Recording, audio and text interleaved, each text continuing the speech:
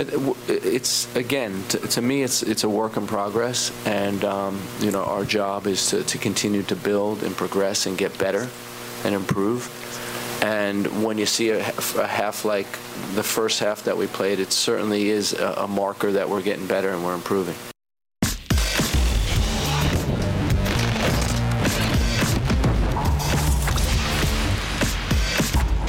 Futbol Americas, live and underway here on ESPN Plus, alongside Herculez Gomez. I am Sebi Salazar for episode 294 of this show on October 19th, 2023. Herculez Gomez, what a kit you're wearing out there on the West Coast. Yeah, hopefully they get better. See that? A little something right there. You can't even spell Versace. That's right. No, I can't. F-O Sachi. That's my man. That's my man. That is a callback from way back in the day. Yes, sir. On a particular Friday, if you're of a particular age. All right, Herc, we got a lot to get to in this show. It's a bracket buster edition of Futbol Americas. We got USL and NWSL playoffs starting this weekend, so we're going to do our best to fill out those brackets. We've got a preview of Decision Day in Major League Soccer. Luchi Gonzalez, the manager of the San Jose Earthquakes, going to join us in just a few minutes. Plus, we'll be taking a look back at Mexico's draw against Germany on Tuesday in Philadelphia. But Herc, we will begin this episode of Futbol Americas with the U.S. men's national team in Nashville on Tuesday, taking on Ghana. Christian Pulisic, as we've seen him before, rocking the captain's armband. Gio Reyna rocking the blonde hair. And early on, Valérien Balogun with a chance straight at the Ghanaian goal. He's going to want that one back. It's a clear-cut chance. Doesn't hit it right. 10th minute, another chance for the U.S. Gio Reyna hits this right, 1-0. Yeah, but this is what Flo does so well. His movement, and then he whips this across hard to face a goal. Ghanaian defender leaves in the path of Giovanni Reyna, who does not miss. U.S. looking for more. Tim Weah into the penalty area and rather foolishly chopped down here, Herc. Very foolishly. Timothy Weah dribbling instead of running past somebody right there, draws a PK, and then Christian Pulisic himself right down the middle. That hot streak continues. 2-0 U.S. after Pulisic converts from the spot. 3 minutes later, Ghana trying to play out of the back. It does not go well. Balogun, the turn and the finish. I actually think Timmy Weah is trying to find Christian Pulisic here because it's kind of played behind Balo, but look at this sweet little spin from Balogun and just roofs it. U.S. up 3-0. 31st minute, another chance for Balogun. This one saved. Yeah, another clean look for Balogun. And look, again, just time and space, and Christian Pulisic puts it in. I don't know what's going on here. You can't just sit on the ball. It's going to be called indirect free kick. Like, I have no idea what the Ghanaian defender is doing. Valérien Balogun, rightfully so, calls for indirect free kick, and then Gio Reyna is going to step up. That's right. U.S. knew what they were doing with this set piece. A little trickery, and Reyna into the back of the net for his brace. Yeah, oftentimes this type of play, you see it roofed and just, row Z in the stands. In-step roofs it, and they can't do anything about it. 4-0 before the 40th minute. Matt Turner wasn't in action very often, but how about this save, Herc? This is so difficult. The degree of difficulty to not be in action and get a ball that's deflected and to still have the attention span to do that. Lots of changes in the second half. Weston McKennie here, working the combo with Dest on the far side. Almost bends it in the near post. Yeah, he wanted that one. It's a good shot, just not enough. Then the 65th minute, Leonard Maloney onto the pitch, making his first international appearance. The 60th player to appear under Greg Berhalter. 72nd minute, Christopher Lund. Another dual national with a chance, Herc. Yeah, showing us why he's a lefty. But involved. And why he's a defender as well. U.S. wins 4-0. Here's Greg Berhalter after the game. Can you take away much from a match where you were up 3-0, 22 minutes in? And if so, what were the main takeaways that you saw from tonight? Yeah, that's an interesting question, because if we would have scored 3 goals late, the question would have been, why are we leaving late? Why are we scoring late goals, So to me, of course, you need to be professional and you need to win these games, and we did that. And that's the important thing. Ghana has a ton of talent. When you look at the roster, they have Champions League players, Premier League players, and it's a strong roster. So you have to be able to beat the teams that you face. And, the fact that we did it early was good. The one disappointment I would say would be when we made the 6 changes. We didn't get a similar type of impact that we would have liked, and that's a little bit disappointing. But I have to say our solutions have done a great job in these last 4 games, and even going back to Nations League, they've been really good coming off the bench, and tonight just wasn't the night for them. Herc, the question to Greg Berhalter: what can you take from a blowout win? What did you take from the big victory over Ghana? It's funny because if you look at it, let's bring Germany to the equation, where the second half versus Germany was the worst 45 minutes that I've seen from Greg Berhalter's U.S. men's national team tenure, to the first half against Ghana, which is the best 45 minutes I've seen in Greg Berhalter's U.S. men's national team tenure. So the ability to switch off a bad performance in the same window and say we need to move on to the next, and not only get better, but get superiorly better than you've done in the past. You can see the numbers. That's what I take away. For as young as this team is, they're coming into their own. A mistake versus Germany, yes. In big part to the players, what they didn't do, the simple schoolboy errors, the lack of attention to detail or concentration, the tactics, if you will, not respecting who Germany is, trying to play them tu por tu, toe-to-toe, didn't work out too well for Greg Berhalter, to then saying, okay, we need to turn the page, and against Ghana, this is how we can hurt them. We need to be smart. We need to press them smartly, and that they did, and they forced Ghana into very compromising positions. I thought Greg Berhalter got it completely right in the first half. Again, with Giovanni Reyna electing to go twice to start him when many thought he wouldn't. Listen, pressed all the right buttons in that first half. He mentioned the second half. He was a little disappointed that the solutions didn't bring those solutions, or the level dropped off. That's going to happen when you make 6 changes. I'm sorry. I don't care who you are. It's going to happen when you make that many changes. He does it because he wants to see players. Maybe if you're in a competitive game or something else, you let it go so there's more fluidity in these games. But I like the performance. I like the bounce-back performance that I saw from this team. I think, Herc, it's a real good reminder of where this program is and the progress that it is making, right? Because after the Germany game, it's fair for a lot of fans to say, hey, well, if we're losing 3-1, and pretty clearly beyond that, forget the score, just think about how it felt for a U.S. fan watching that game against Germany. You're thinking, okay, the ceiling for this team is not what it was. This team is not as good as we maybe thought that they were. We can say whatever we want about Ghana, and there were definitely some moments, both against Mexico and against the U.S., where I don't want to say they looked unprofessional, but maybe they looked disinterested.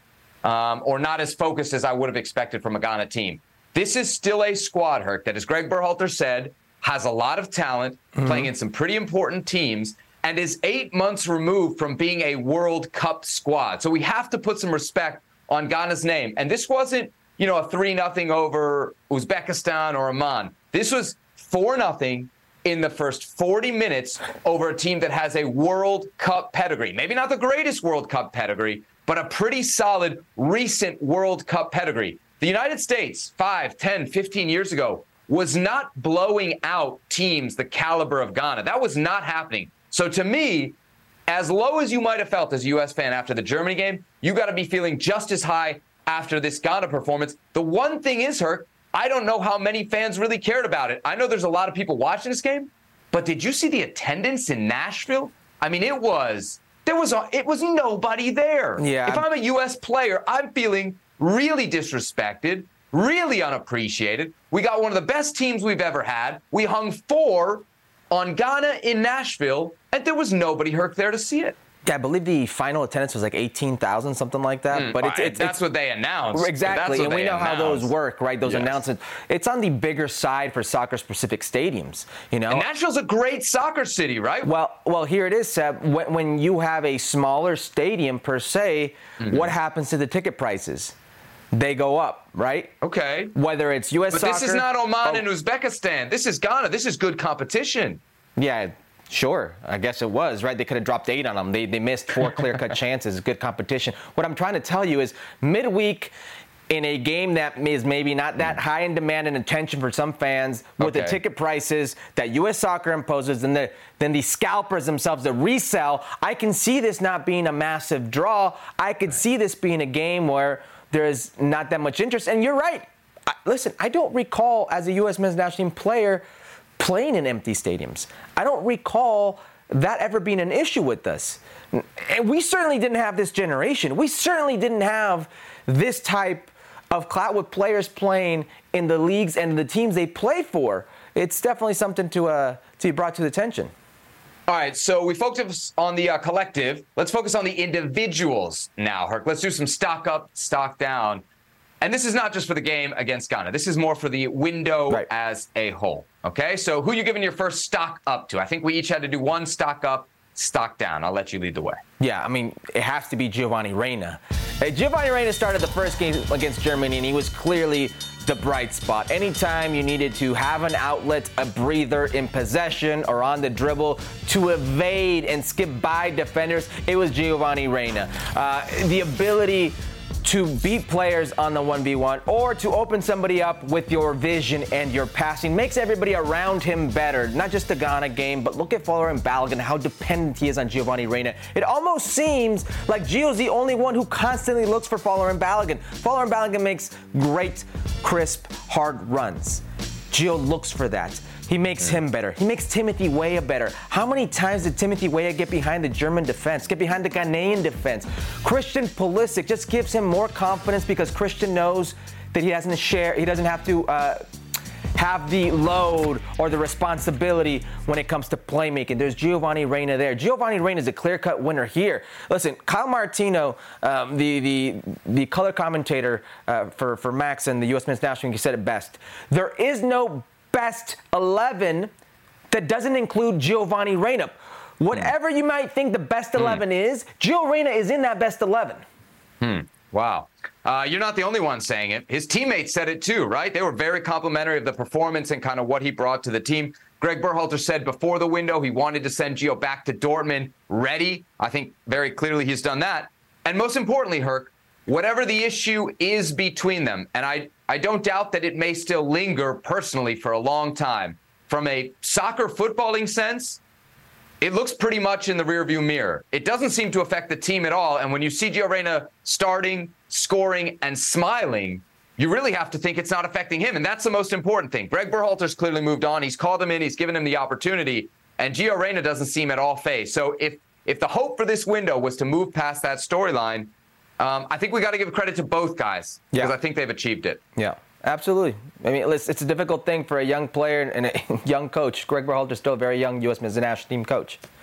All right, let me do my stock up here.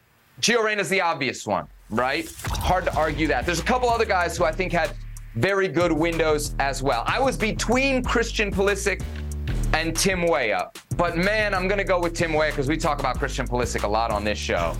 And Herc, I know that Gio Reyna gets a lot of the attention, and Christian Pulisic gets a lot of the attention. And I don't doubt that opposing managers, when they start to game plan for the U.S., they may well focus their defensive resources on guys like Christian Pulisic and Gio Reyna, and maybe that's why Tim Weah is having the success that he's having. But it is overwhelming when you watch this U.S. team, how right side dominant and right side strong they are. Whether it's Tim Weah and Serginho Dest, whether it's Tim Weah and Joe Scally, it doesn't really matter. But when it's Weah and Dest, look out. I think any other team in the world is going to worry about it, especially the teams in this region, especially the teams in CONCACAF.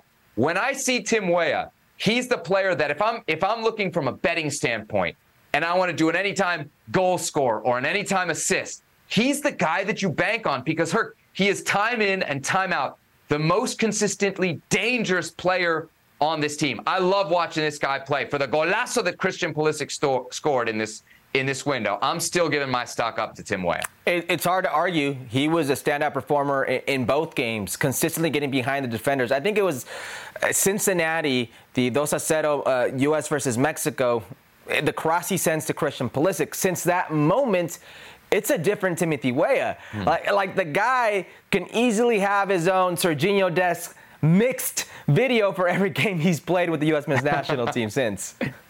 You know what's funny is Alphonso Davies is one of these players who, kind of wants to be a winger, but has ended up at the highest level playing as a defender. We see Tim Weah playing right wing back at Juventus. And I have said this before, that I didn't know if Tim Weah was good enough as a right wing to play at a top club. Now, maybe we're not talking about the top elite clubs of Real Madrid, but I think it's pretty clear when you watch him play with the national team. There is no doubt, Herc, Tim Weah needs to be playing right wing, and I think he could play it at a pretty high level, including Juventus. I know they don't really play a formation that allows for that right now, but if they ever do, man, he could definitely be further up the field, even at the highest level. I mean, it's hard to argue not. I mean, he's a player that's just, anytime he's on the field, he's consistently just beating players with his movement or with the ball. So, yeah, agreed. All right, stock up, Gio Reyna and Tim Weah. The other side of stock up is stock down, Herc. We got to hand out some negatives here after the game against Germany and the game against Ghana. Who you going with first? I'm going with Yunus Musa. And listen, the game against Germany wasn't a great game for a lot of players, especially in the midfield. But specifically Yunus Musa, who without Tyler Adams is maybe being asked to do some things he normally wouldn't do with the national team, and to be that kind of holding lockdown midfielder, if you will. And we saw some just very naive mistakes from him versus Germany, leaving his feet at the top of the box when he doesn't have to, committing that way, putting his teammates in compromising positions, just not as fine or as confident as he is on the ball generally. And then you go to the game against Ghana, and honestly, in that midfield trio that they played with Giovanni Reyna, and it's Johnny Cardoso, and it's Yunus Musa, the one who brought less to that game was Yunus Musa. I actually thought Johnny Cardoso did very well. Now, listen, given the opponent as well, how hard could it be to play defensive midfielder if they're never threatening you, right? But I actually thought Johnny Cardoso did very well. And if you look at Yunus, like in a game where they could have been up 7-8-0 by half, he had 0.00 expected goals. So, listen, Yunus Musa is a fine footballer, but he's being put in a position right now that I don't think this window made him shine. So if I had to pick somebody for stock down, it would be Yunus. So Yunus Musa, obviously a fine footballer, right? Yeah. And maybe didn't have the best window here. How big of a concern, though, is this based on the news that we got earlier today about Tyler Adams, who we now know is going to be out with another hamstring injury until at least February, right? Because surgery. What is being asked of Musa here is maybe a similar position, but a very different role than what he's used to playing. And if Tyler Adams is out, I think still Yunus Musa as one of those double pivots is still your best answer, right? Even if he had a down window. Yeah, I think so. I mean, there's no way you can just say down window, you're out. He's proven himself over the course of his U.S. national career, and also with AC Milan that he's capable enough in certain tactical schemes to play that position. He's just not going to, be the guy that's that straight ball winner, if you will. But if you use him wisely, he's a very good player. Especially his biggest strength is the way he connects the game from the defensive line to the offensive line, being that guy that can drive the ball going forward, security blanket, if you will, in possession. But when you're playing that holding six or that pivot, that double pivot, you need to have a little bit of bite and defensive responsibility as well. And that's the one thing that he's going to have to work on. And let's remember, playing time at AC Milan, though he was getting a lot of it to start the season, is not guaranteed. They've got some midfielders that are starting to get healthy, that are going to be coming back in. So if Tyler Adams is injured and Yunus Musa is not playing, now that urgency for that number 6 solution, that backup number 6 solution, becomes even more evident. Herc, my stock down here is in the defensive line. Now, a lot of this is because of the expectations around this player. Chris Richards, I think, is a great footballer, and I think at some point will be one of the guys in the middle of this American defense. But at the highest level, right, what was the highest level that we saw the U.S. go up against in this window? It was Germany. And if you remember, Herc, the first German goal, it comes right down the middle, and it comes right down his channel. Okay, Gundogan taps it in, but it's right down, and as you see it right there, right down the middle, right where Chris Richards steps up and he misreads it. And I'm thinking, well, what's happened here? This is not a bad player, right? Chris Richards is in no way a bad player, but it looks to me, Herc, and especially against a team like Germany, you're going to get exposed as a guy who is not in rhythm. He is not in game rhythm. And then you look at the numbers, and yes, playing time has been difficult for him to come by at Crystal Palace, but this is, Herc, a player that at 23 years old has less than 50 first division appearances in his career. And for a center back, where I think experience really, truly matters, That's my worry with Chris Richards, that both in terms of the last 3-4 years of his career, but especially right now at Crystal Palace, he's not going to get the minutes that he needs to develop into the player that everybody wants him to be. It's a fair assessment. I will add that he's started the last 4 games for the U.S. men's national team. And if you talk about that first goal, Serginho Dest leading Leroy Sané into the middle has a lot of blame. And so does Yunus Musa for leaving his feet the way he did. He could have just held and forced the ball another way, not put Chris Richards in a compromising position. But it wasn't a good game from Chris Richards. That said, it wasn't a good game for anybody in that back line. Tim Ream was just as culpable or just as bad in that game. But it's hard to argue with wanting to see a player more like Chris Richards because of his ceiling. I mean, we're sitting here. Think about this. When Greg Berhalter's tenure started and things started heating up in World Cup qualifying, the tandem, the duo at center back that everybody thought they were going to see at the World Cup was Chris Richards and Miles Robinson. Neither made the World Cup due to injury. Chris Richards especially had moments where he wasn't available throughout all World Cup qualifying because of injury. I wonder what John Brooks thought watching this international window, watching U.S. against Germany, watching the left center back struggle as he continues to play well out there in the Bundesliga with Hoffenheim. Scored against Ghana in the World Cup. There you go. Look at the many USA-Ghana connections on this international window. All right, Herc, let's look ahead to what's next for the U.S. men's national team. Games that actually matter. The CONCACAF Nations League quarterfinals. That's right. They're going to face Trinidad and Tobago. We got 2 legs, one on November 16th. That game's going to be played in Austin. And then on November 20th, it'll be the away leg. Exactly where is still TBD. The winner of this quarterfinal obviously goes to the CONCACAF Nations League semifinals, but beyond that gets a guaranteed spot in Copa America 2024. Herc, there's a lot of history, speaking of, between the United States and Trinidad and Tobago. What are the chances that we get another TNT upset special this November as we did in October of 2017 to keep the U.S. out of the World Cup? 3%. Ah, he went there. He went there. And you know why I went there. So we used to have the SPI here in ESPN. I believe we still have some version of the SPI. And it was we don't have it. And it was the probabilities. It was the probability of the U.S. men's national team not advancing, to the World Cup. They put it at 3%. And what happened? That 3% probability happened. The U.S. men's national team needed to lose, to Trinidad and Tobago.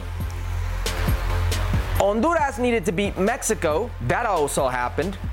And Costa Rica had to lose to Panama. That also happened. Mexico and Costa Rica were stunned. Panama scored a phantom goal that never went in.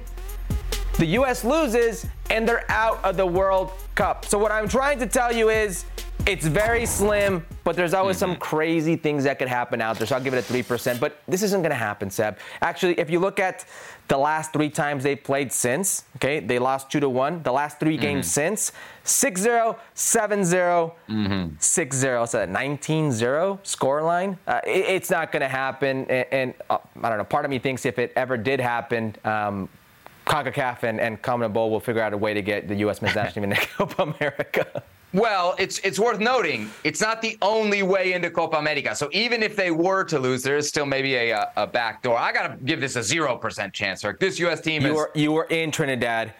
I was in Trinidad. You're and that U.S. team was a lot worse than this U.S. team. That U.S. team was sprinkled with veteran guys over the hill playing in MLS. This U.S. team is not that. They're going to kill this team. This Trinidad team is also not very good. I think they got...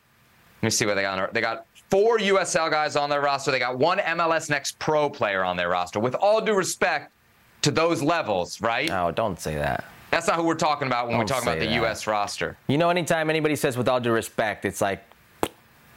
Well, and finally, it's not over 90 minutes, Herc. It's 180 minutes. If the U.S. goes out to this Trinidad and Tobago with this team over 180 minutes, that's a fireable offense, isn't it? Oh, you think? Well, I know it's a fireable offense. The question is, would he actually be fired? And that's maybe a different conversation for for a different day. A reminder, the Bundesliga is back tomorrow. Our good friend Gio Reyna and his club, Borussia Dortmund, taking on Werder Bremen Friday, 2:30 p.m. Eastern Time. Coverage starts right here on ESPN+. Enjoy all your favorite sports like never before at BetMGM. Sign up using code FIRSTTAKE and receive up to $1,500 back in bonus bets if you don't win your first bet. When you register with BetMGM, you'll get instant access to a variety of parlay selection features, live betting options, and the best daily promotions in the business. And with BetMGM at your fingertips, every play and every game matter more than ever. BetMGM and GameSense remind you to gamble responsibly. See BetMGM.com for terms. This U.S. promotional offer not available in D.C., Mississippi, North Carolina, New York, Nevada, Ontario, or Puerto Rico. Gambling problem? Call 1-800-GAMBLER in the U.S. Call 877-8-HOPE-NY or text HOPE-NY 467-369 for New York. Call 1-800-NEXT-STEP in Arizona. For Massachusetts, 1-800-327-5050. For Iowa, 1-800-BETS-OFF. For Puerto Rico, 1-800-981-0023. For West Virginia, visit 1-800-GAMBLER.net. First bet offer for new customers only. Subject to eligibility requirements. Rewards are non-withdrawable bonus bets that expire in 7 days. In partnership with Kansas Crossing Casino and Hotel. 10 seconds on the clock. How many things can you name that are always growing? Your relationships, your skills, your customer base. How about businesses on Shopify? Shopify is the global commerce platform that helps you sell at every stage of your business. From the launch your online shop stage, to the first real-life store stage, all the way to the did we just hit a million orders stage. Shopify's there to help you grow. Sign up for a $1 per month trial period at shopify.com/network, all lowercase. Go to shopify.com/network now to grow your business. No matter what stage you're in, shopify.com/network. Herc, what about El Tri? I'm going to call him that until the letter from the lawyers arrives. In Philly, taking on Germany. This one crazy. Shut down traffic there along with the Phillies and Flyers. Germany trying to play out of the back. In the 3rd minute, it leads to this. A chance for Edson Alvarez. Ter Stegen there with the save. Yeah, it's good pressure. Ball gets played back. Edson Alvarez, maybe an uncomfortable angle, but good shot nonetheless. Big question in this one. Would Santiago Jimenez finally start? He did start 10 minutes in, Herc. He gets a golden opportunity and doesn't miss by much. Yeah, watch Uriel Antuna just eliminate the defender here. Put Santi Jimenez in a great position. Turn and shot. He's asking for the corner kick. Nope, no go. Speaking of corner kicks, 25th minute, Rudiger at the back post, 1-0 Germany. I mean, set pieces again. Every single time. It's the Achilles heel. Mexico down a goal, 2 headers from the set piece. Another chance from a dead ball here, this time for Mexico and Santiago Jimenez. Herc, how'd he miss it? It's an uncomfortable finish, but one you think he should put on target. Replays confirmed he may have been offside. Still got to put it away. Germany still up 1-0 until this. Uriel Antuna finishes the pass from Chucky Lozano. This is a heads-up play because it was a goal scored by Mueller that they call offsides. Mexico quickly plays it on the other end of the field, and Uriel Antuna scores. Mexico flying to end the first half, flying to start the second half. Uriel Antuna the cross. Chiquito Sanchez. For those that don't speak Spanish, Chiquito means little. He won the header. And who did he beat? Shula's like what, 7 foot? All you need to do is have anticipation, a little heart, and determination. 2-1, Mexico on top. 51st minute, Germany with their response. Nicholas Füllkrug hammers it home on the rebound. Yeah, the initial shot may have been in. There is no VAR. I think this one's in. Memo Ochoa puts it out. Füllkrug's going to be like, no. We're not going home like that. 2-2. I wish there was VAR here. Jesus Gallardo into the box. A penalty shot for Mexico, Herc. Why didn't they call it? This is the second one I thought was a penalty kick. I thought one on Santi Jimenez in the first half. This one right here clearly takes Gallardo. Should have been called, in my opinion. Game ends 2-2. Here's Jimmy Lozano, post-game. Miren, lo personal, saber que le puedes competir de tú a cualquier selección, siempre y cuando haya certeza, que se tenga el orden y que se mantenga el plan de partido con la atención y la concentración adecuada. Creo que ustedes vieron, un poco habló Nagelsmann de lo que éramos y fue lo que mostramos, ¿no? Un equipo que no es lo más importante, aunque lo queremos tener el balón, sino generar opciones de gol, y es lo que más buscamos ante cualquier rival. Creo que eso a mí me deja contento.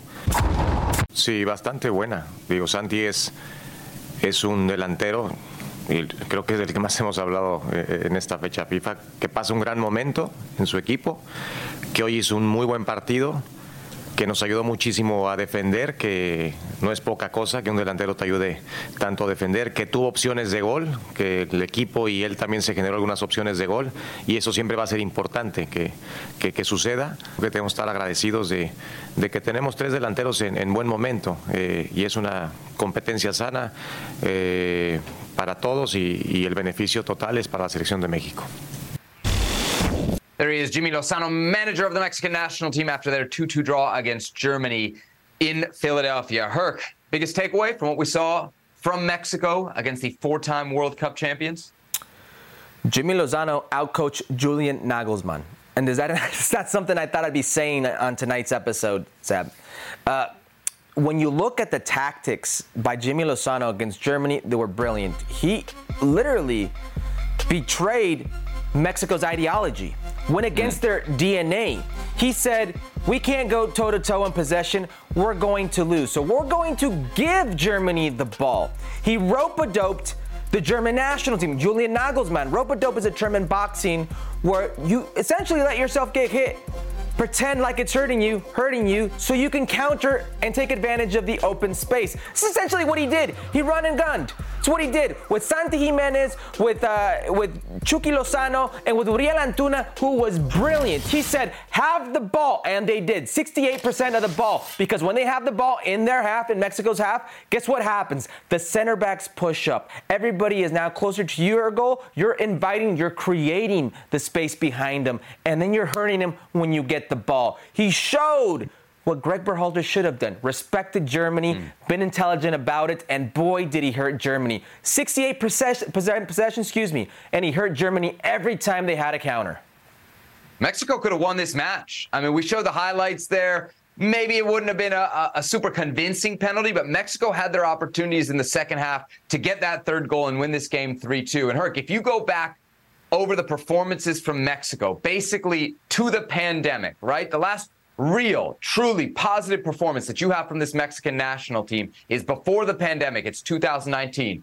There has been nothing like this. As a fan of Mexico, this is the best performance we've seen in a long time, and it has to give you overwhelming optimism. One, that they could compete against Germany. I think that's a legit question for Mexico coming out of the World Cup. Can this team anymore compete against the best teams in the world? They showed, and I know Germany's not what they once were, but they're still loaded with talent.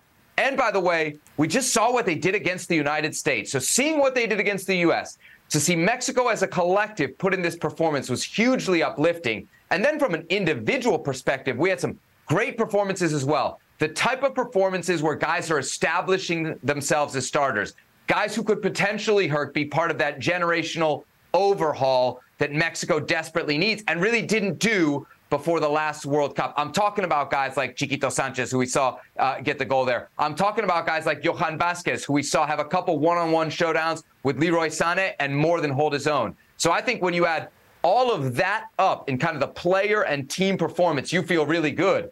And to your point about the manager, like, this is really great. We got a clever manager here, one who finally did what I've been screaming about since the World Cup, which is be more pragmatic, which for Mexican managers is very difficult to do. But I'll raise my hand, Herc. I had my doubts about Jimmy Lozano. If you're going to tell me that 3-4 months into this thing, he has outmanaged Julian Nagelsmann, I'm feeling way better, not just about the team and not just about the player pool, but about the manager coming out of this window. Well, he learned. The last time the Mexican fan base felt this good about a game against a big opponent, do you know when it was? When? It was 2018 in the World Cup versus the same German team. That's how long ago it's been. And how did they beat them? Playing the pragmatic way. Juan Carlos Osorio had that team playing essentially the same way Jimmy Lozano did. And listen, they got a result. Yep. If there's one reason, not for negativity, but maybe not for optimism, it is what's going on up top. with the forward position. Santiago Jimenez, Herc. He finally got the long-awaited start in this game. What'd you make of his performance? This is my problem with rating these. Last episode, I said this would happen. I was sitting here. Why didn't he play against Ghana? Well, Germany's the big game. And I called the shot. I said, essentially, this would happen. That if he didn't have a good performance or if he didn't score a goal, he had his opportunity. What happened? A wasted opportunity. Let me tell you about the opportunities that Santi Jimenez has had, all right? Santi Jimenez has had 3 starts under Jimmy Lozano. One was in Suriname on a turf field where the defense is so bad I thought they may lose that game, okay? He missed the penalty kick on that one. The second was a start against Qatar in the Gold Cup, a game that they dominated and the ball would not go in. Qatar's only chance, they score a loss. And then But it was the second team, basically. It was an entirely changed lineup in that game. Correct. Both were changed lineups. Suriname changed lineup, and then Qatar changed lineup. Now you're in with a good team against a very good team, and you're with the responsibility. He had a few chances he could have put away, he did not. But the responsibility, okay, to commit, to defend, and to be an outlet going forward, to use his pace to get in behind, which is what he is so good at, his bread and butter, okay? He can be the only forward in that front man line if you're playing against a team like Germany. The only outlet with the pace to have those players respect you. And if they respect you, that means they have to respect the rest. I thought it was a good performance. I thought he needed the goal to cap it off for it to be a convincing performance, but I take issue because I knew this would happen. Herc, you've been a forward. After a match, when your manager comes out and talks about your defending, what does that usually mean about your performance? That's not fair to Santi, because I think in this match, Jimmy Lozano knew that they would have to be defending the majority of the time. The numbers indicate that. It was almost 70% possession in the first half, Seb. As a striker, if they're talking about your defending, you didn't have a good game, Herc. You know, I'm the guy running the Santi train here. I love Santiago Jimenez. No, you don't. He had some really bad misses in this game, especially the one off the set piece, which I know people will say is offside. But what player we see playing in Europe has to finish that. And I got to think, Herc, that he is a guy right now who is feeling the pressure of trying to win this position. You don't see that. You don't see a vastly different player I agree with that. with the Mexican national team than we see at Feyenoord. I agree with the pressure, but I think you are limiting how many real opportunities this man has had with the Mexican national team. Forwards like Henry Martin and Raul Jimenez have had more opportunities with this Mexican national team than Santiago Jimenez. Under Jimmy Lozano, that's a reality. So now because he didn't produce a goal against Germany, the hardest opposition they've had since, and by the way, what is the best game that the Mexican national team has played in, the last 5 years, and he was part of that lineup, and you're going to sit here and criticize him? Come on.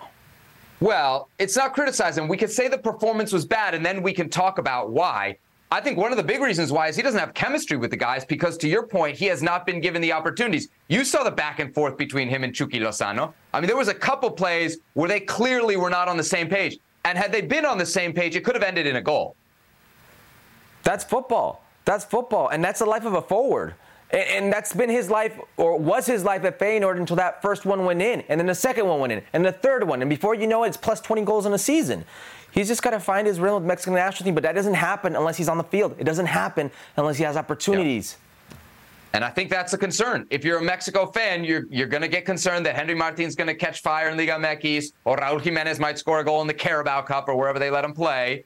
And then, all of a sudden, this debate is going to rage on when everybody knows Santiago Jimenez should be atop the depth chart of Mexican number 9s. All right, let's talk about a player who did not have a bad performance against Germany. In fact, the total opposite, Uriel Antuna. The discussion now, Herc, is how much crow does Seb need? Now, is Uriel Antuna now a lock in Mexico's starting 11? Not just today. He's been a lock, and he should be a lock. I don't care how you feel about Uriel Antuna, what his performances have been like for Chivas or for Cruz Azul. When it comes to the Mexican national team, cuando se pone la verde, when he puts the green jersey on, the man is Hulk. He transforms himself. He's a different player. He's a confident player. And guess what? He's a productive player, Seb. There is no more productive player over the last 4 years for the Mexican national team than Uriel Antuna. There's no more productive player for Jimmy Lozano in his 10 games than Uriel Antuna. 3 goals, 3 assists, 6 goal contributions in 10 games. And every time he's on the field, it's not just the goals and the assists. It's him with the ball, how confident he is. It's him without the ball, how decisive and smart his runs are. It's him being goal dangerous every single time he's on the field. And you mentioned the chemistry, okay, with Chucky Lozano and Santiago Jimenez. Do you know who happens to have good chemistry with Santiago Jimenez? It's Uriel Antuna. And Uriel Antuna keeps proving me right. He keeps proving himself right. And that's why he's going on the field and he's getting these opportunities from Jimmy Lozano. I'll tell you what, there is a moment after the game that Mi Selección, the Selección account for Mexico, Mi Selección, put up, where Jimmy Lozano is talking to Uriel Antuna, talking to him about how important this window was for him and to keep going and how Copa America is around the horizon. I'm telling you, he's going to be a massive part of Jimmy Lozano's plan. And right now, he is the man for Mexico. Yeah, I got to hold my hand up here. I hate the facts about 2019 because, I'm going to point that those goals were scored against Cuba and Martinique and Bermuda. But if you just look at this year, you have to say he is undoubtedly the hot hand with the Mexican national team. And right now, Jimmy Lozano needs to start the hot hand. So right now, for me, he is a lock in Mexico's starting 11. How long that lasts really is how hot he stays. He is, Herc, enjoying the best moment of his career now with the national team. For all the productivity you want to talk about, this is by far his best moment. If he keeps it up, he stays. But he's not going to stay here based on his club form, Herc. I mean, there's very little from his club career that says this guy is going to prove to you playing in Liga MX that he's worthy of a Mexican national team spot. And that would be the concern to me if I'm an Antuna guy or if I'm a Mexico fan that wants to see this guy in the 11, is he's not this dude at club level. And until I see him be that at club level, I don't think I'll ever really believe that he can consistently do it with the national team. He's Cruz Azul's best player. And he's a leading goal scorer as a winger. Listen, man, there's some people who just for whatever reason don't like Uriel Antuna. They won't buy into Uriel Antuna, and that is fine. But you can't deny the kid and what he's doing with the Mexican national team. He's got better numbers than Tecatito Corona. He's got better numbers than Bofo Batista. He's got better numbers than Paco Palencia with the Mexican national team. Like, there's some things you can't unsee. There he is, Uriel Antuna. Yep. He's your man. Speed kills. You think he'll still be this fast in 3 years? You think that'll hurt his game as he ages? 26. He's 26. He'll be 29 when the World Cup rolls around. It's fine, man. It's prime of your life, prime of your career for a footballer. Listen, as long as he's, knock on wood, stays healthy, he'll be fine. And listen, everybody's going to lose a step, okay? Okay. It's natural. But when your game's predicated on speed, it's a bigger deal, isn't it? How fast did that cross look to Chiquito Sanchez? Did it look like he was running? Huh? When you get older, the ball doesn't move slower. You move slower. Well, that's what I'm trying to say. Like, you get smarter as well. So hopefully. Yes, not all of us, as sometimes is evidenced on this very show. All right, Herc, time for some football versus soccer. USA versus Mexico. They played the same two teams in this past international window. Who do you think had the better October? Mexico. There's no doubt about it. Listen, I already said that the U.S. men's national team played the worst 45 minutes I've seen under Greg Berhalter. The Mexican national team played the best game we've seen in the last 4 or 5 years. And guess what?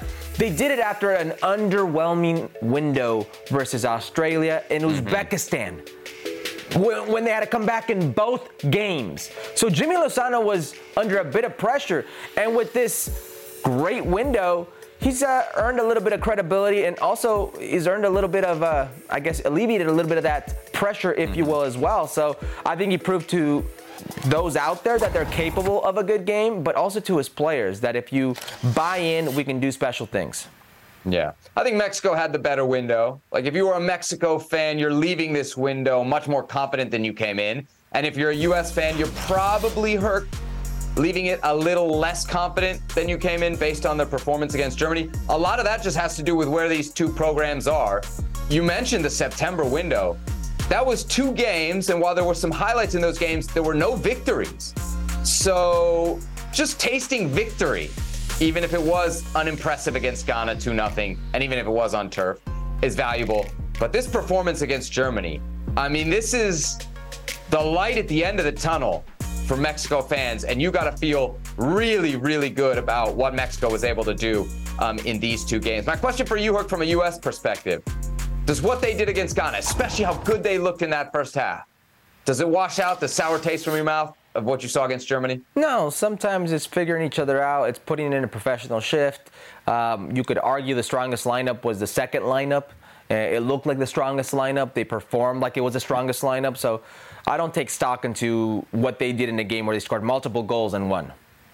There you go. So Mexico with a win over Ghana and a draw against Germany. The United States losing to Germany and then beating Ghana by a final score of 4-0.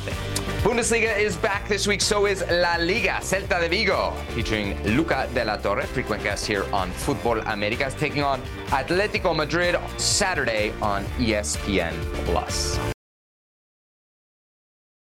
We all know breakfast is an important part of your day, but sometimes when you're traveling for business, you end up staying at a hotel that doesn't offer any. You know what happens? You grab a cup of coffee and skip the meal entirely. We've all been there. But if you book a room at La Quinta by Wyndham, you can enjoy their free Bright Side breakfast featuring delicious baked goods, fruit, eggs, yogurt, and waffles. And really, who doesn't want to start their day with a fresh, hot waffle? Tonight, La Quinta, tomorrow you shine. Book direct at lq.com.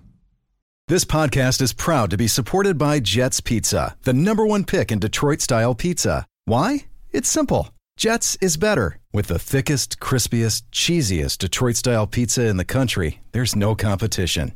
Right now, get $5 off any 8-corner pizza with code 8SAVE. That's the number 8, S-A-V-E. Go to jetspizza.com to learn more and find a location near you. Again, try Jet's signature 8-corner pizza and get $5 off with code 8SAVE. That's the number 8, S-A-V-E. Jet's Pizza. Better because it has to be.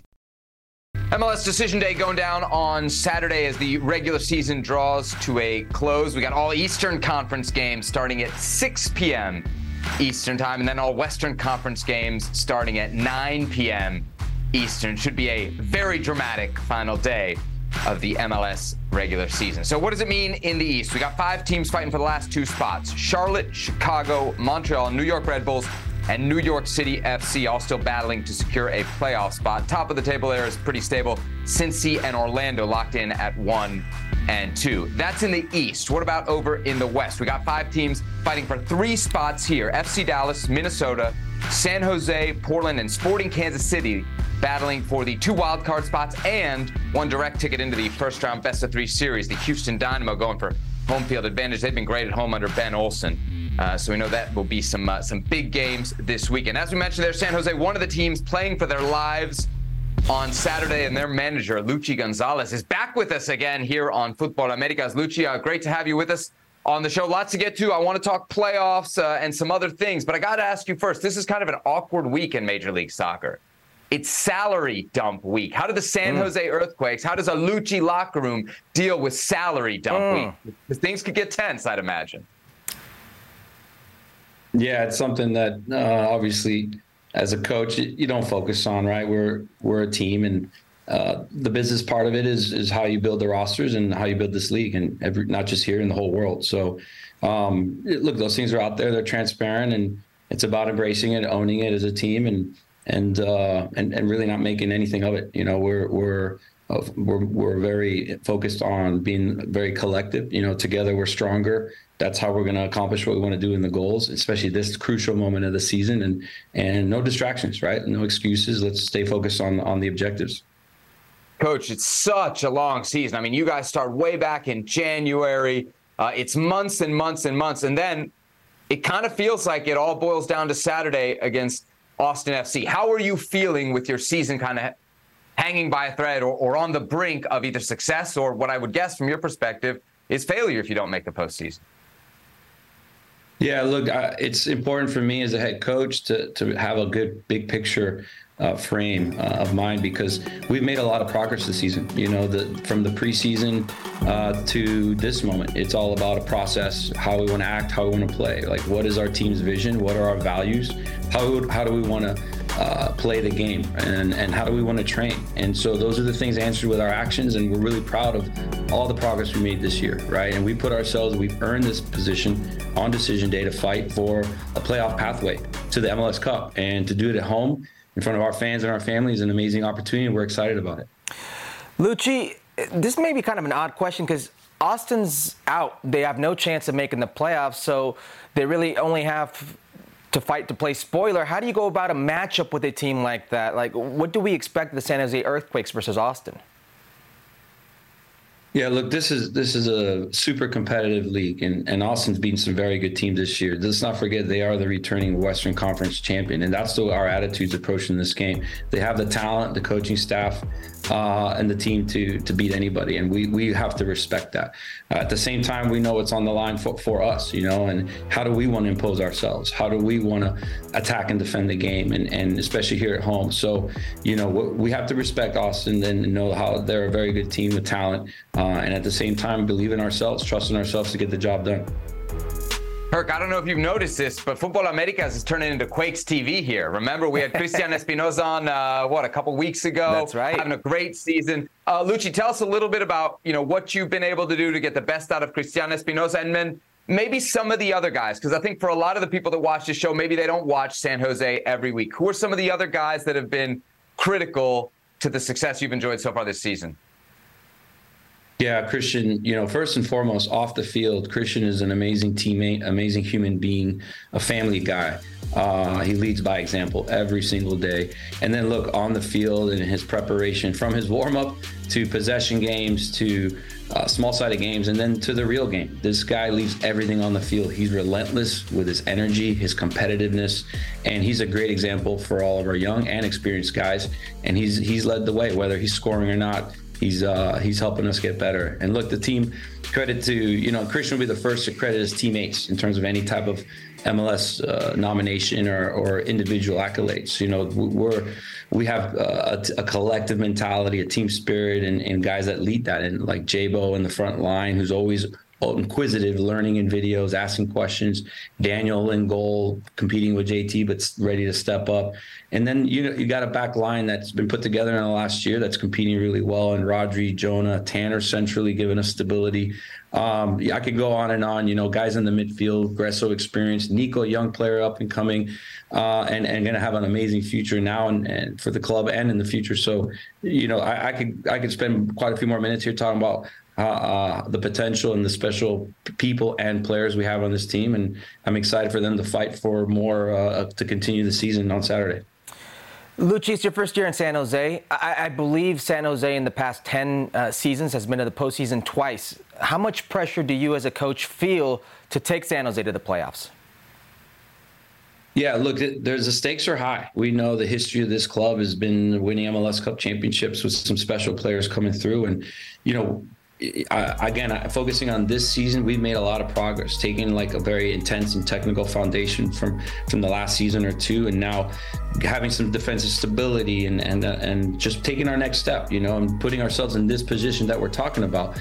The way we want to approach it is do what we've been doing, right? Like we need to stay together. Like none of us are going to do anything special by ourselves. It's about believing in each other, in the collective, and that's attitude is going to make us stronger together. And then staying present. It's important that we're focused on the next moment. Just stay present, stay focused. Yesterday's gone, tomorrow is coming. It's about being present right now, engaged and focused right now, approaching each training, and this game that's coming up. And nothing changes, doing what we've been doing. And lastly, I said it before, we're excited. We're going to approach this game with courage and joy. What a great opportunity. Let's go have a blast out there in the field, express ourselves in front of our families and our fans, and let's have a great time doing it. It's the best. It's an opportunity. We want to have a good time doing it. Coach, you won't say it now that you're here, but Herculez Gomez has on occasion used the San Jose Earthquakes as an organization, not necessarily this year under your watch, as a bit of a punching bag. Okay, but, maybe you can kind of look at that and say, well, that's coming from outside, right? There were some recent comments from your owner, John Fisher, about PayPal Park, saying that it was outdated. I wonder what your reaction was to those comments and then to the reaction from the fans, because they were pretty upset about it. With the experience I've had in this year, I played for this club 21 years ago, and seeing the growth of the club from the PayPal. PayPal has been an amazing experience with our fans. I mean, being our 12th man at home, really pushing us with energy and intensity. They've been amazing this year. Our front office works their butt off to connect with our community and our fan base. And then look with the players and the families. And so and our academy. Like, we've invested in our academy. We have a very competitive, one of the top academies in the country with young players coming through. That's investment. Look, facilities are I think with time, going to keep improving, and investment's going to keep improving with time. But not just us, the league. That's the way. That's natural. But I'm really proud of who we are and what we represent. This city, this team. And our stadium, and with time, it's going to need updates for sure. And we've all got ideas for that and opinions about that. But I embrace so much of who we are and what this team is and this club is, and we want to keep that going this year, man. Lucci, you were part of Greg Berhalter's coaching staff at the World Cup with the U.S. men's national team. I'm curious, did you get a chance to see the games this window? And if you did, earlier in the show, I said they went from the worst 45 minutes I've seen under Greg Berhalter to the best 45 minutes in the next game I've seen from Greg Berhalter. Can you tell me what you saw? Look, if there's anything I know from Greg and the teams he coaches and the staff that he leads, is they're going to be very well prepared. There's going to be intentions, very clear intentions without the ball. And look, and that's the intention. And whatever happens, they're going to learn from it. And then here's what I know. He responds. He and the teams he coaches, they respond. And what I saw from the team is an amazing response in that first half against Ghana. And that was an amazing core value that I learned from him and my experience with him in the national team. Coach, have you seen a change in how the national team plays from when you were there? Because I think what a lot of fans are pointing to is that there does look to have been somewhat of an evolution, certainly with the formation changing. Some of that is due to the fact that Tyler Adams isn't around, but certainly we saw it in the CONCACAF Nations League against Mexico. And then in that game against Ghana, when you got that 4-2-3-1 out there, this U.S. team looks really dangerous going forward. I agree. I think it's all about understanding your personnel and your players. And we had to do that in that last cycle, right, leading up to the last World Cup. So now you've got players that are in the roster that were not there before. Balogun, Gio is having health and he's available and at a high level for this team, and thankfully, because he's got creativity and he's learning. Chris Richards and Miles Robinson weren't available last World Cup because of their injury. So like the personnel, you talked about Tyler Adams. It's about adapting to those guys, and based on the personnel that's available and that's evolving and up and coming.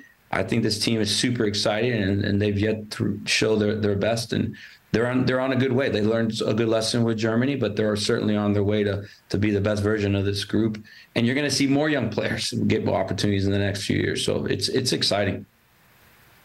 Lucci Gonzalez, former assistant with the U.S. men's national team, now manager of the San Jose Earthquakes. Lucci, good luck this weekend, an all-or-nothing game against Austin FC.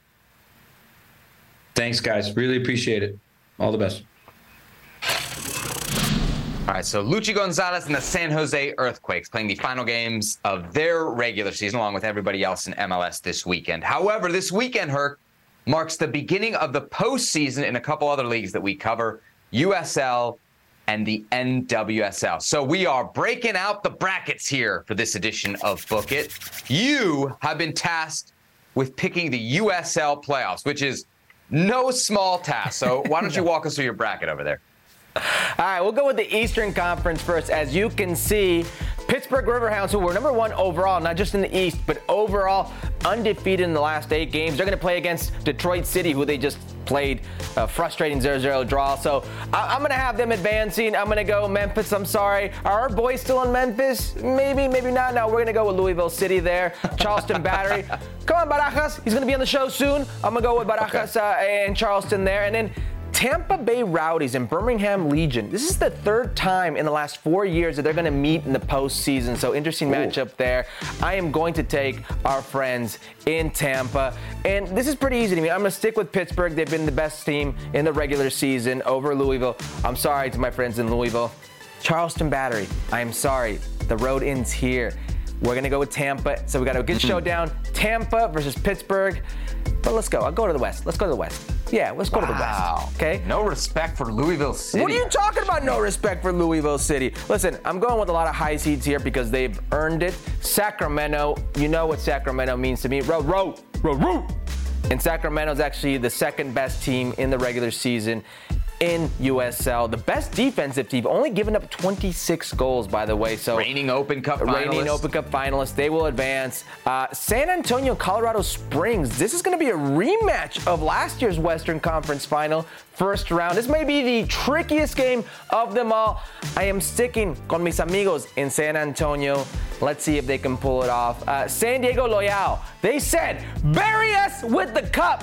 So guess what? They are advancing. They will advance to face off against Orange County. My friends, I'm going to do my best to be there this weekend. I don't know. I can't guarantee you. It's far. It's in the Irvine.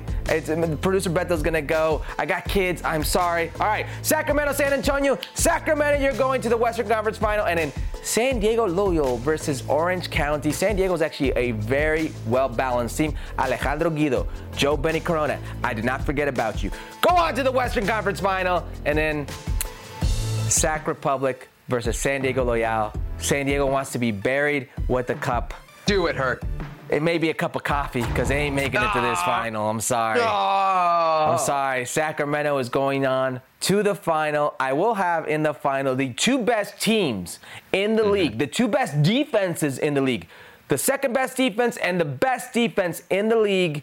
In the final, the Pittsburgh Riverhounds versus Sacramento Republic. You know what they say? Defense wins championships. Two very good defending teams. And did I mention that Pittsburgh's not lost in like the last 8? So they're picking up. Shout out Bob Lilly. Yeah, Shout out the manager, coach Bob right Lilly. there. Yeah. He's got a very good team. So it will be an interesting matchup. Wow. Look at you. All right. So you got Riverhounds, Sacramento Republic in the final. Who do you have winning it? I got Sacramento. Can I tell you something about these two teams? They've only played each other twice in their history, okay? First game, 1-1. Second game, 0-0. In Sacramento and in Pittsburgh, no winners. So expect a very, very stingy game. I can't believe you went against Louisville City, our good friend Danny Cruz. I know, I'm sorry. I'm sorry, Danny. They're basically fixtures in the conference final. But look at you going out on a limb. So Pittsburgh, Sacramento. Yeah, going out on a limb with Sacramento. Says in the USL Championship final. Okay, so that's the USL bracket.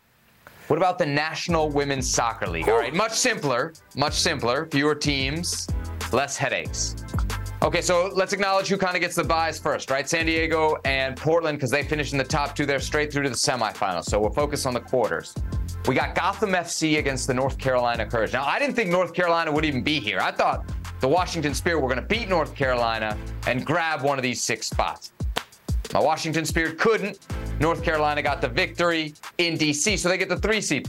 But I got to tell you, I think Gotham FC is the team that's going to get the win here. One, they got a front 3 you don't want no part of. Okay, they got Esther Gonzalez, who of course was part of Spain's World Cup winning side. And then you got Midge Person, Lynn Williams.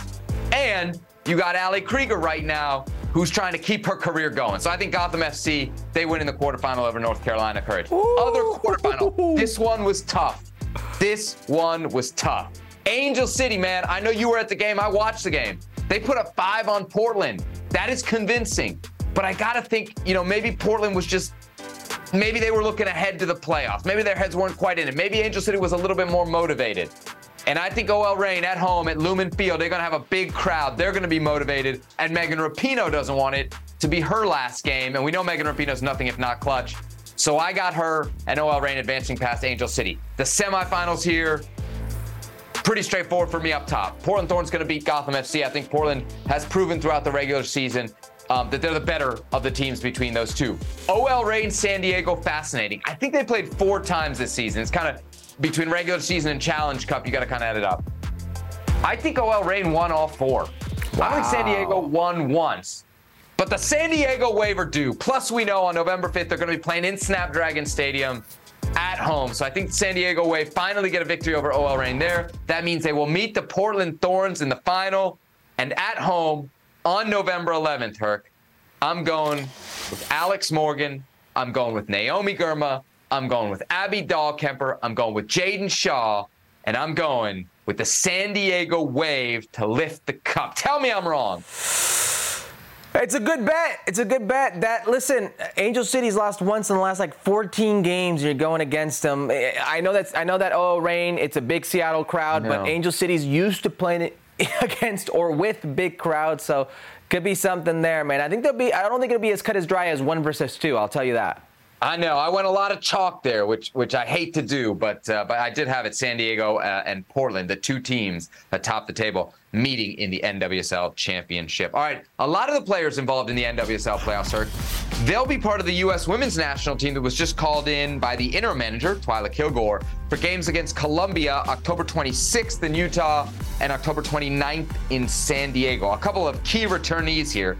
Becky Sauerbrunn and Sophia Smith are both back.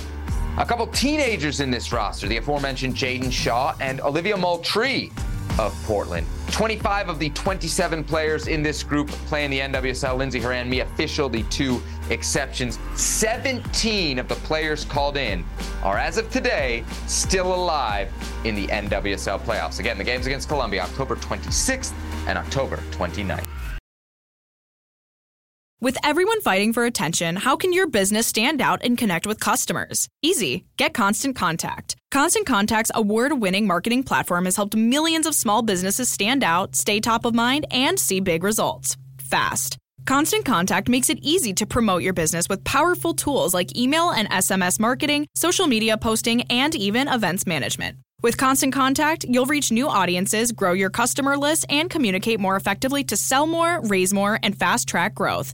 Don't know much about marketing? No sweat. Constant Contact's writing assistance tools and automation features help you say the right thing at the right time, every time. Plus, you can send with confidence, knowing your emails are actually reaching your customers thanks to Constant Contact's best-in-class 97% deliverability rate. Tackle any challenge with Constant Contact's expert live customer support. Plus, everything's backed by their 30-day money-back guarantee. So get going and start growing your business today with a free trial at ConstantContact.com. Just go to ConstantContact.com right now. Constant Contact, helping the small stand tall. ConstantContact.com. Now, let's talk about the play of the week. The pressure to follow up Hypnotic and Cognac, weighing heavy on the team.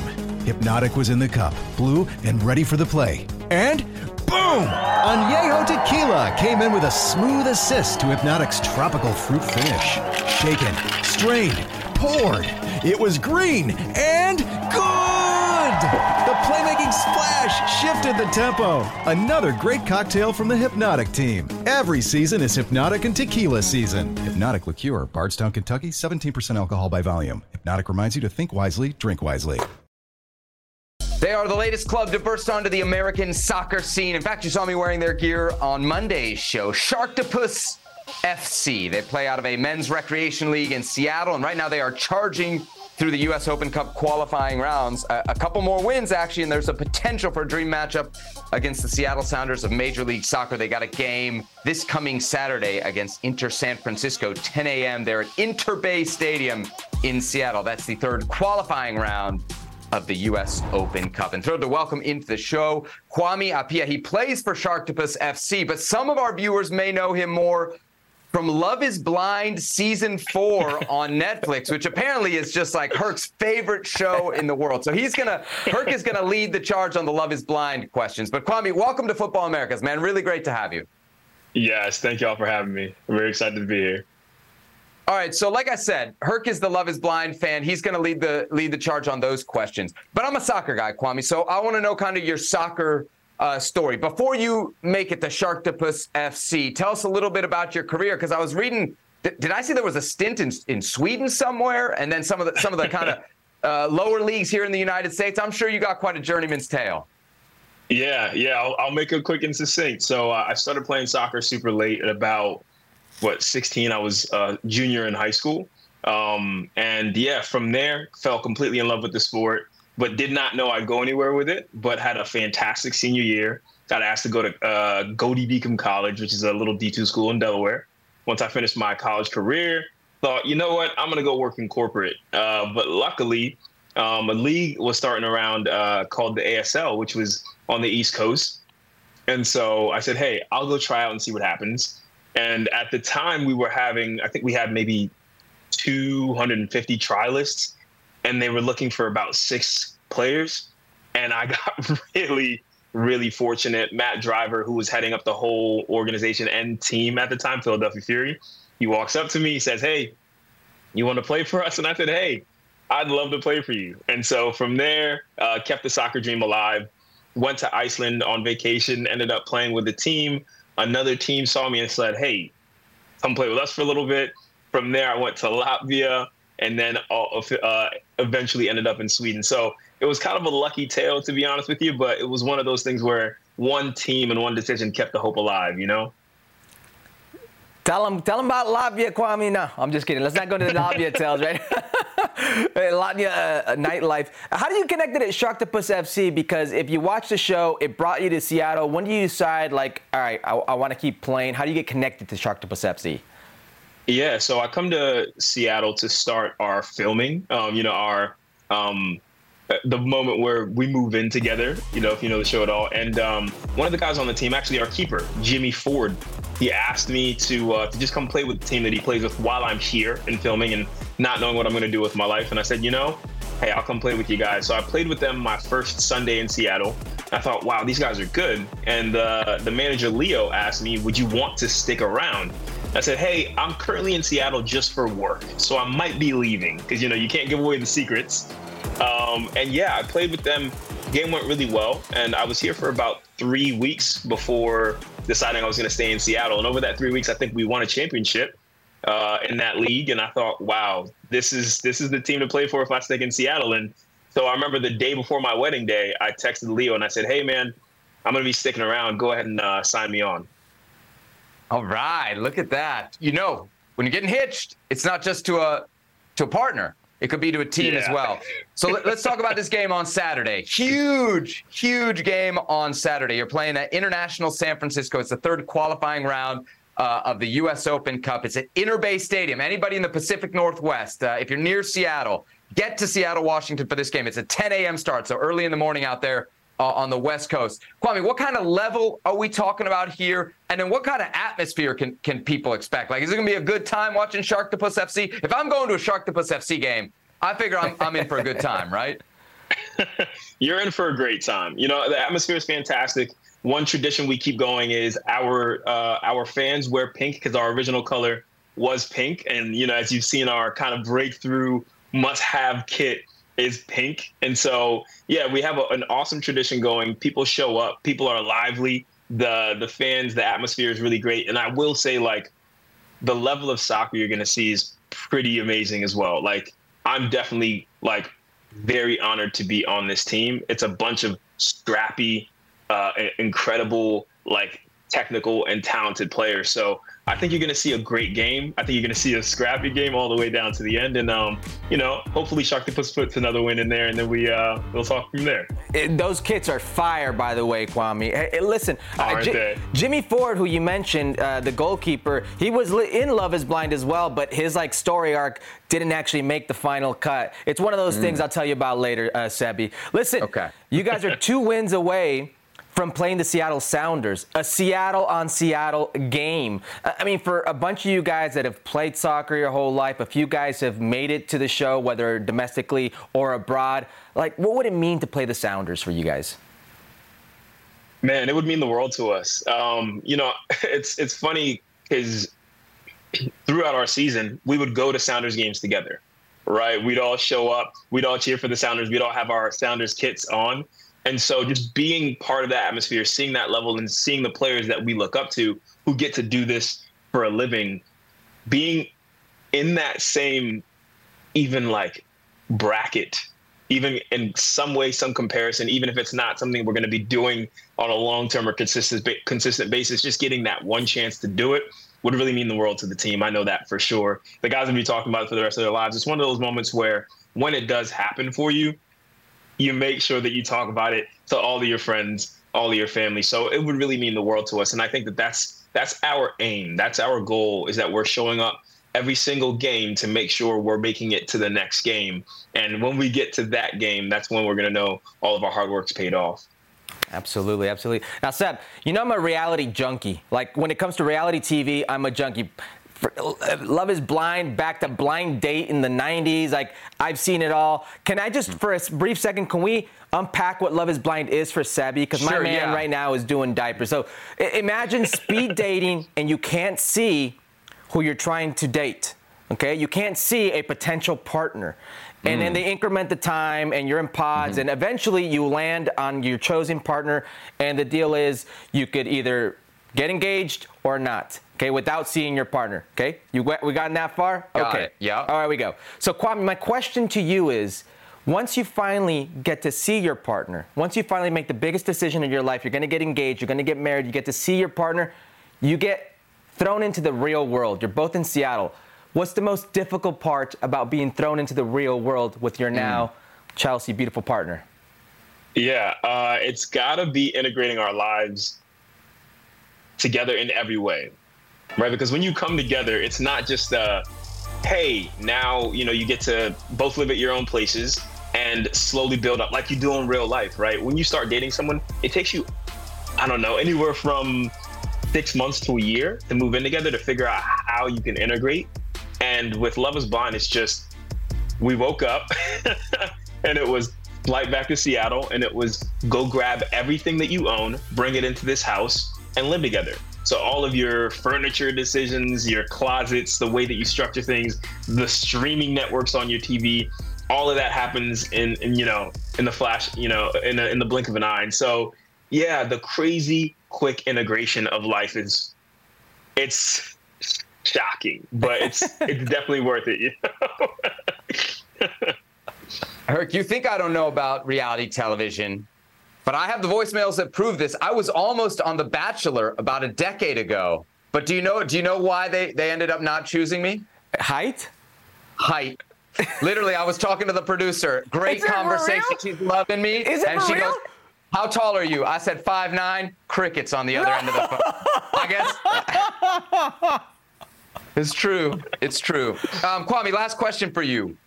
More pressure or more nerves before a game or before a taping of Love is Blind? Depends on when. I will say, so two-part.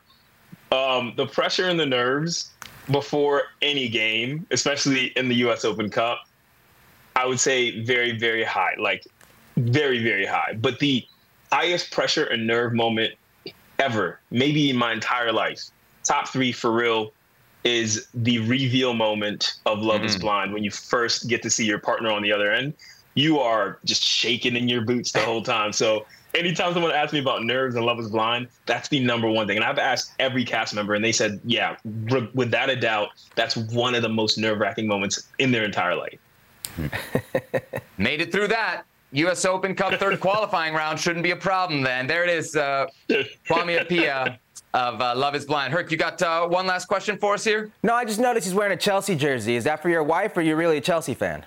I've been a Chelsea fan ever since I supported the game. And we have an inside joke. When we were in the pod, she told me that her dad, who was a big, avid soccer fan, she told me that he named her after the soccer team. And so that's kind of when I knew. Nothing to do with Michael Essien, because I know you're Ghanaian. For sure. But, yeah, big Chelsea fan in both ways. There he is. Kwame Appiah, great to have you with us here on Futbol Americas of Sharktopus FC. Good luck on Saturday against International San Francisco in the third qualifying round of the U.S. Open Cup. Thank y'all so much. So grateful to be here. Appreciate y'all. What a show, Herc, here as we continue on a Thursday night. Parting shot, Michael Bradley announcing his retirement at the end of the season. The 36-year-old capping off a 19-year pro career. He's been with TFC since January of 2014. Of course, won an MLS Cup with them in 2017. Made his U.S. debut, Herc, in 2006. 17 goals, over 151 caps for your former teammate, Michael Bradley. Yeah, a legendary career. I mean, some people have a short memory. They don't remember how good this guy actually was and how important he was for the U.S. men's national team. Will go down as one of the all-time greats to wear this jersey. And I am completely still thinking that a lot of people use this man as a scapegoat for a failed World Cup bid. And it's unfortunate because he's much more than that. In fact, he was one of the best players in national team history. If you look at his position, defensive midfielder, he could step into any generation of the U.S. men's national team, including today's, and start. I was in Cuba the night that you referenced that the U.S. failed to qualify for the World Cup. I said at the time that it would definitely affect his legacy.